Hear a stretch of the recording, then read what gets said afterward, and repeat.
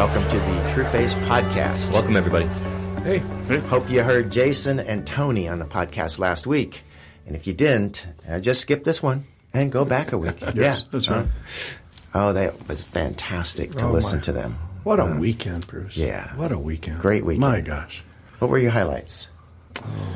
Yeah, let's see. Well, one of the things that didn't even have anything to do with our board dinner or board any of that time is after all of that, Karen and Dave and CE and Lolita came over to my place and they brought us lunch and they were just hanging out with us. It was really fun. And Finn was sick? Well, Elliot, she was sick. She was throwing up, so they didn't get too close. They didn't know, but yeah. And then that's cool. I think one of my very favorite things was that I got to put that Bo's Cafe sign above the screen for you. Is that outstanding? Great. That was an Audible, so I thought you'd like that. Yeah. I loved that. I only asked David for that. What, Friday morning? I think so. Yeah. Gosh, and that's what happened by Friday night. That was a beautiful setup. That's so nice. That sign. Bruce, it had so many points that were just kind of wows. I mean, it was just amazing. Yeah. Friday afternoon's meeting with the team, and then the evening, and I mean, it was an amazing time where we all were just refreshed in the reality of what God's doing with us. It was very significant. Wonderful times. Oh my gosh. Yeah, a number of us got to watch a screening of the film of Hearts of Men. And that was delightful. They're not done, but boy, what they have is so significant. And we were able to give some gets that are going to take it further. And it was beautiful, just beautiful. Mine is Saturday night when 25 people are left, 20 people are left, and just hanging out and enjoying each other and not wanting to go home. And that fulfillment of the whole weekend of people sharing stories and loving each other and breaking into groups of 3 and telling their hearts, just kind of proving out that which we are all about. So That's it was right. very fun. In case you're feeling jealous about that, you could have also been where I was, which was catching throw up from a 5-year-old. So. That's right. And that wasn't the highlight of the weekend for you. No. Well, we're continuing the series on, what'd you call it, Fresh and Favorite? Yeah, these are the fresh verses that we're loving and also our favorites. So that have a lot to do with shaping our understanding of God's grace. Amen. And we have a favorite from John today, which David is going to read. And then, John, if we could start out with you on your thoughts on this. Yeah, so Philippians chapter 3, verses 8 through 11. So it says this, "Indeed, I count everything as loss because of the surpassing worth of knowing Christ Jesus my Lord. For his sake I have suffered the loss of all things and count them as rubbish, in order that I may gain Christ and be found in him, not having a righteousness of my own that comes from the law, but that which comes through faith in Christ, the righteousness from God that depends on faith, that I may know him and the power of his resurrection and may share his sufferings, becoming like him in his death, that by any means possible I may attain the resurrection from the dead." This Sunday is Resurrection Day, and Good Friday is on Friday. And I've looked at this verse, memorized this verse, acted out this verse, taught this verse so many times, and I'm not sure I've ever fully identified with what it means. The power of the resurrection. I want to know the power of the resurrection. Would that be more intensity? Would that be a spring in my step? Would it be a smile on my face? What would that be? And then I was thinking about whatever it is, it's what happened to Jesus in his resurrection. And it was so much more than simply dead molecules, as incredibly unbelievable as that is, dead molecules turning into live molecules. And that's the power of the resurrection.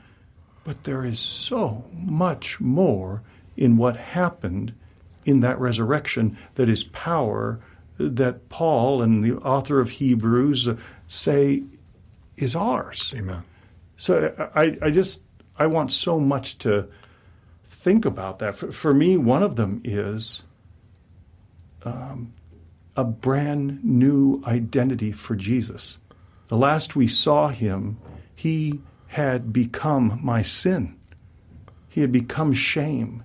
He had carried shame, and now he was no longer shame. His identity was no longer shame. He was no longer this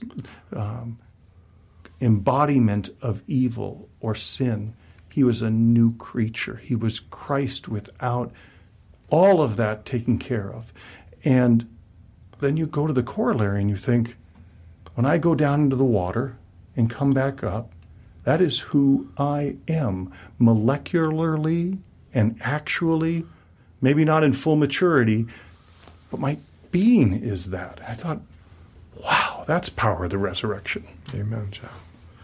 Yeah, all of humanity is dead, separated from God. And Jesus dies, and the power of the resurrection brings him back into unity with God. And as he says in this passage, Paul does, not having a righteousness of my own, but a righteousness. I have a righteousness, it's not saying I have done. Because of his resurrection, I have life. Yeah. I was dead. I was in the condition of death, separated from God. And now because Jesus is alive, I have life. And it's by faith. That's the beauty thing. It's like that's by faith. It's by faith. Every bit of this is I have to actually believe that what happened there is for me, is about me. Exactly. And the reality is that those who choose not to believe are dead. And there is no other resolution. So significant is the resurrection of Jesus that without it, there is no hope. That's why it makes so much sense when it says, not a righteousness of my own. Exactly. Because what you just said is, a righteousness of my own is actually death. Right. There is no righteousness of my own. There's only what is given to me and what I can live out of if I choose to express that, choose to feel it, experience it. Which is what makes it so ludicrous when those who did come to life by trusting only in the work of Jesus think they can add to the righteousness that Jesus purchased for them. How crazy are we to go back to the old ways? What else do you think of when you think of the power of the resurrection? What took place in Jesus? Well, we just talked about it a little while ago before we get on, and that is, not only was death dealt with, evil was dealt with, Satan was dealt with. Yes.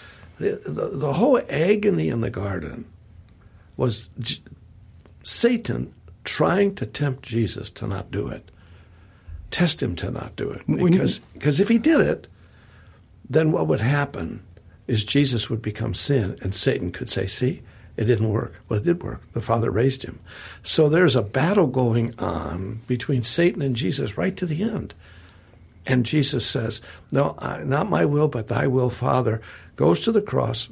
I cannot even comprehend what I'm going to say next, and actually took on him my sin. That's way beyond I can understand. But in doing it, he defeated Satan. And because he defeated Satan, we have a defeated enemy. We have got to stop exalting Satan in our theology that somehow we're going to take him on. No, stop that. Jesus took him on. I have nothing. There's nothing in my being that allows me to deal with sin, shame, or Satan. Nothing. How about you, John? What else? Gosh, we just so many of them. I think about Jesus is free. Jesus is totally free. The moment he is risen from the dead, he is no longer carrying all of the burden of mankind. He is literally delighted in. The Father's in no way turning his face from him. He's delighted in. He's one with. And then all of the things that come out of that, I think about that. I can have believed in the resurrection and still not believe the fruit of the resurrection. Amen, John. For me. Absolutely. Right. Like, for me. I can still believe that my shame story is accurate. and my shame story has been totally dealt with, and I've been given a brand new identity story. Amen. So, John, you're saying if the Father was completely and unabashedly just so accepting of Jesus in that moment, like you used even better words than I just did, and we are in Him. That's right. Then, if that's true, then if we are in Jesus, that has to apply to us. Same. So if you're going to believe that about yourself, that you're not that, you have to believe that the Father was not pleased with Jesus, that He was not perfectly clean, that He was not. Very well said. So that just, my mind went, what? To me, David, that's so important. When any of us want to deny, that couldn't be true about us, well, then you're saying it wasn't true about Jesus. Is that the case, that God did not accept Jesus because Christ and I are fused? We are one put together now in ourselves. He is in me, I am in Him. And that was a moment for me, John. That's great. That's a great get. Well, you guys, we hope this helps you have a happy Easter, and Amen. that you will live in the power of the resurrection. And we'll see you next week. Thank you, guys.